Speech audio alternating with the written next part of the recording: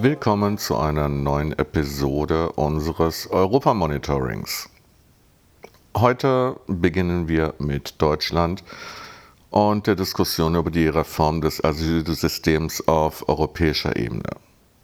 Die deutsche Regierung hat nämlich sich vorgenommen, die Migration, so wie sie es sagt, vorausschauend und realistisch mit einer aktiven und ordnenden Politik zu gestalten.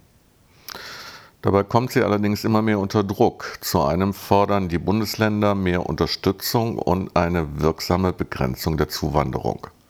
Und zum anderen wollen etliche EU-Partner die europäischen Regeln zum Teil drastisch verschärfen. Gestern gab es ja nun eine Lösung auf europäischer Ebene zu diesem Thema. Dazu werden wir aber einen speziellen Bericht Anfang nächster Woche veröffentlichen. In dieser Lage also sucht die Bundesregierung ihr Heil darin, mit einer gemeinsamen Position in Europa um Zustimmung zu werben.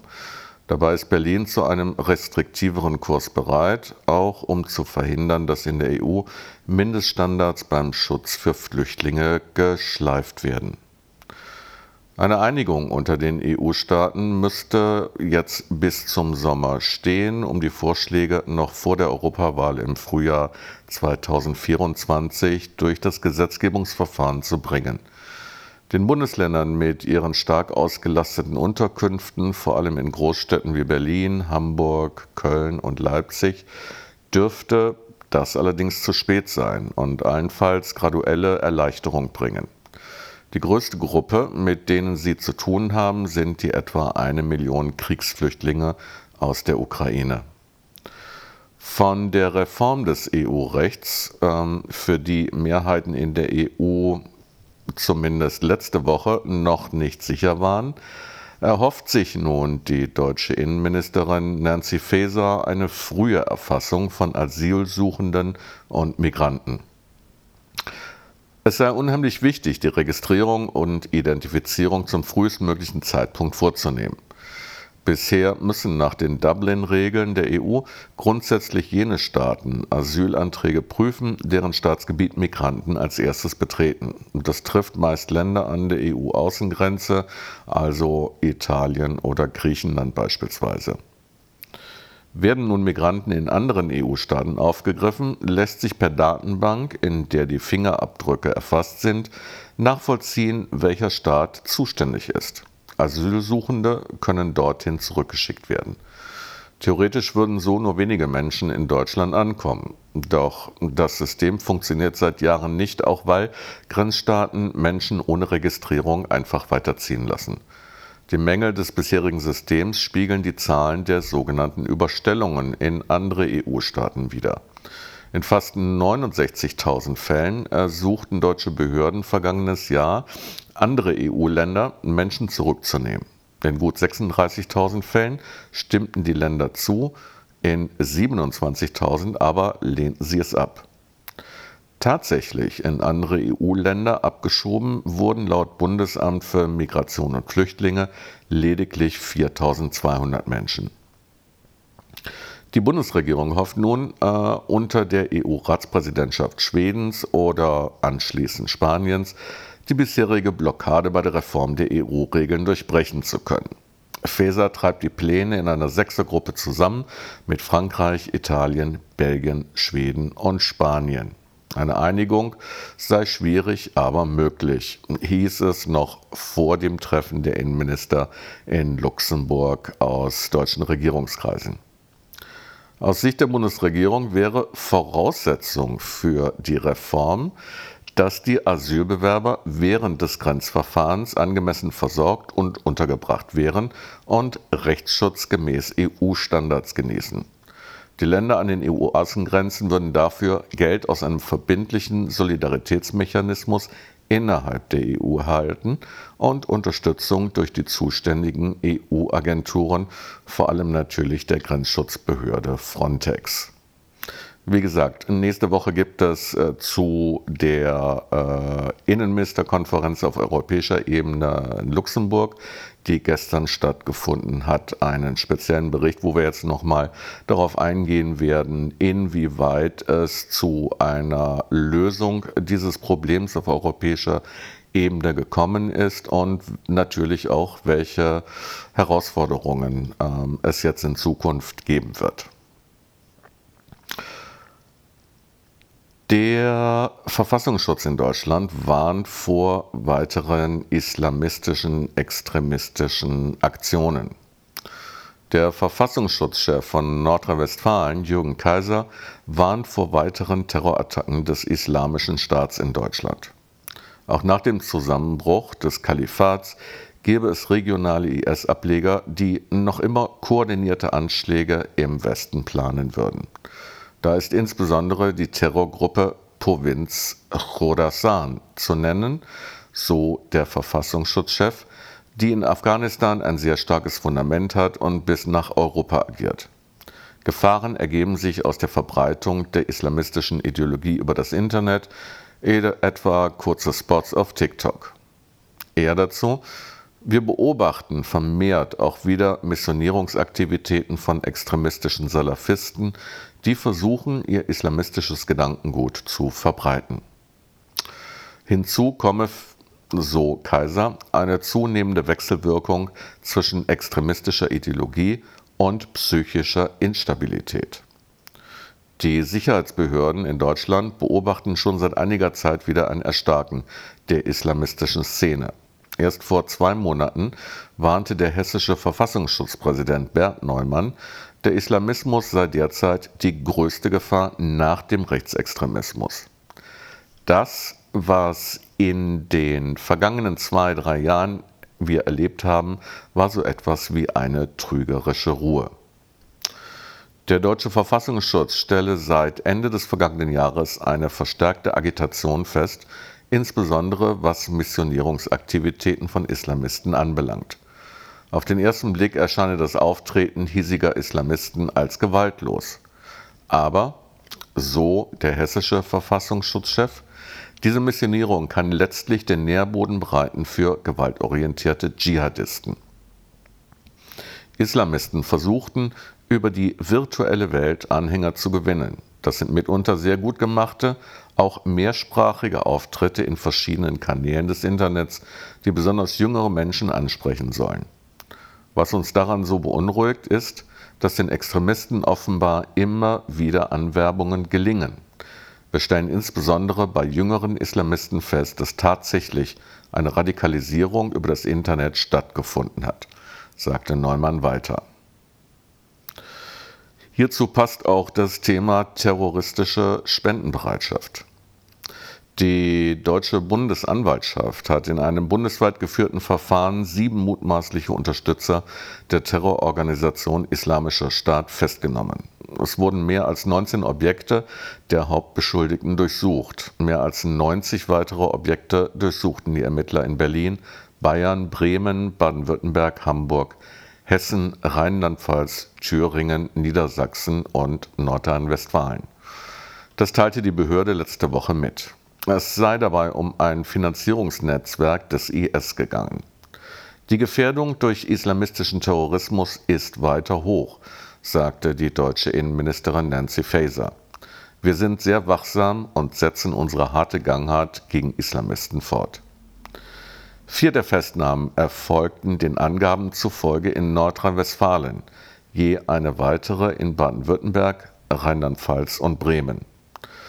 Den 3 Männern und 4 Frauen werde Unterstützung einer terroristischen Vereinigung zur Last gelegt. Die Beschuldigten sollten dem Ermittlungsrichter des Bundesgerichtshofs zeitnah vorgeführt werden.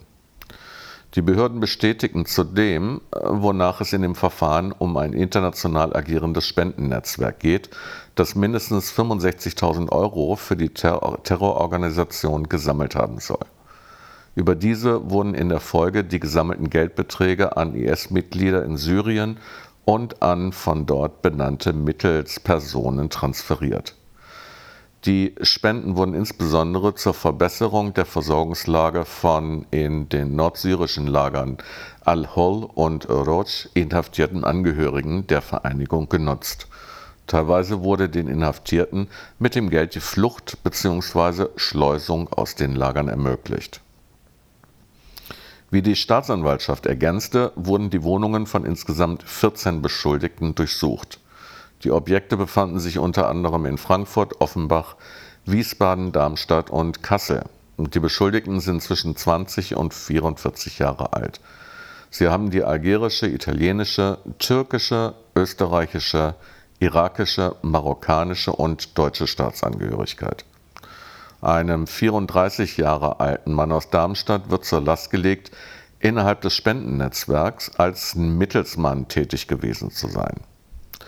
Der Beschuldigte soll Spendengelder entgegengenommen und unter Einschaltung einer weiteren Person an ein mutmaßliches IS-Mitglied in Syrien weitergeleitet haben, wie die Behörde mitteilte. Zu diesem Zweck soll der Beschuldigte im September 2020 ein Konto bei einem Online-Bezahldienst eingerichtet und für Spendenaufrufe des Netzwerks zur Verfügung gestellt haben.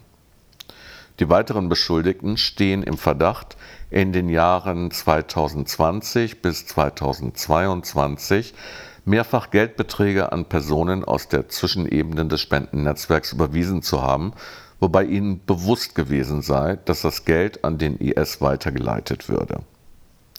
Insgesamt soll ein Betrag von rund 16.000 Euro an den IS geflossen sein. Dem Vernehmen nach sollen die Beschuldigten seit längerem schon namhafte Akteure in der islamistischen Szene sein.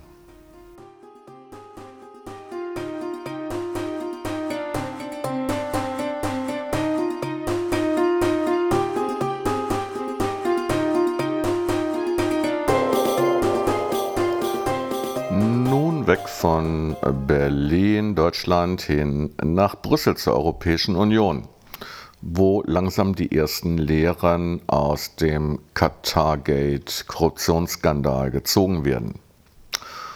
Und zwar will in diesem Monat noch die EU-Kommissarin Věra Jourová ein Gesetz vorlegen, das Lobbyvertreter, NGOs und Medien zur Offenlegung etwaiger Finanzierung aus Drittstaaten verpflichten soll.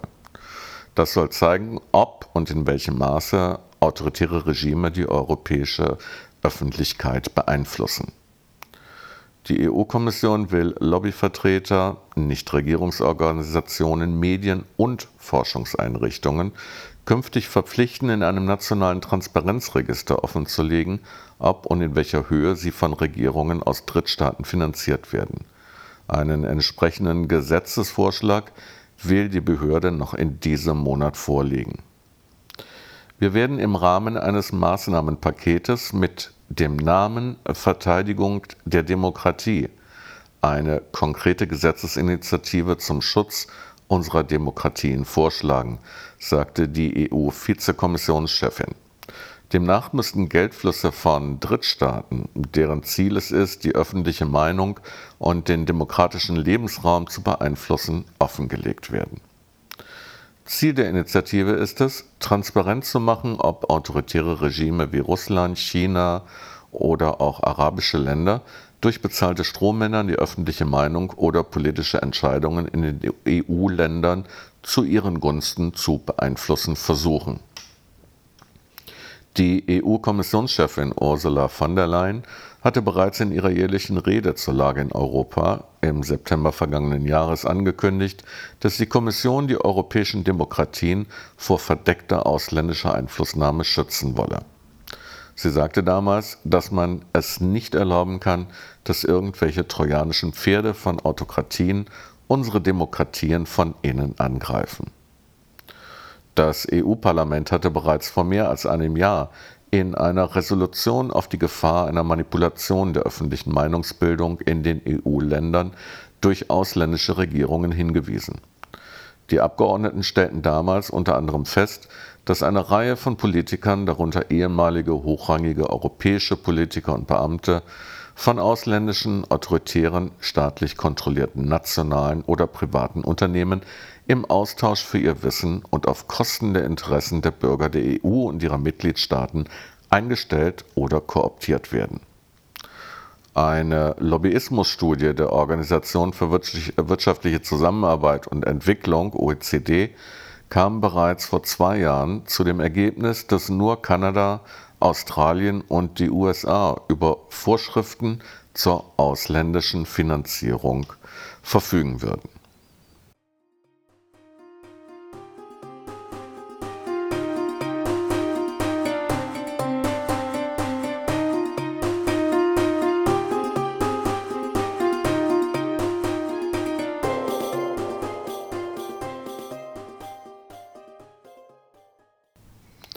Türkei: Erdogans Amtseinführung mit einem VIP aus Deutschland. Der frühere Bundeskanzler Gerhard Schröder ist zu Recep Tayyip Erdogan in die Türkei geflogen. Mit seiner Frau nahm er an der Feier zur Amtseinführung des türkischen Präsidenten teil. Schröder lobte einst die beeindruckende Führung Erdogans. Der frühere deutsche Kanzler ist also am Samstag nach der Stichwahl zur Feier der Amtseinführung des türkischen Präsidenten Erdogan nach Ankara gereist.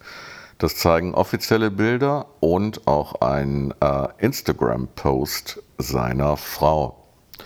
Ex-Bundeskanzler Schröder reiste mit seiner Frau Sowie und Schröder Kim in die Türkei. Diese sendete via Instagram herzliche Grüße aus Ankara. Sie kommentierte ein Bild der beiden in Ankara im Präsidentenpalast weiter mit den Worten: „Das erste Mal meine Geburtstagsfeier in der Türkei und dann auch noch aus diesem besonderen Anlass."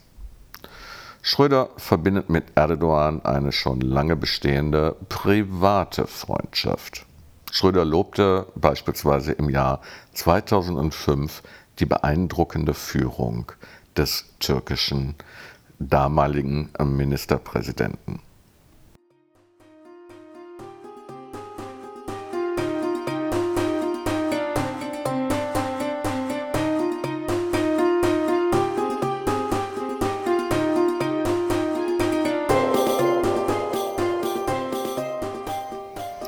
So, das war's einmal wieder mit unserem neuesten Europa Monitoring.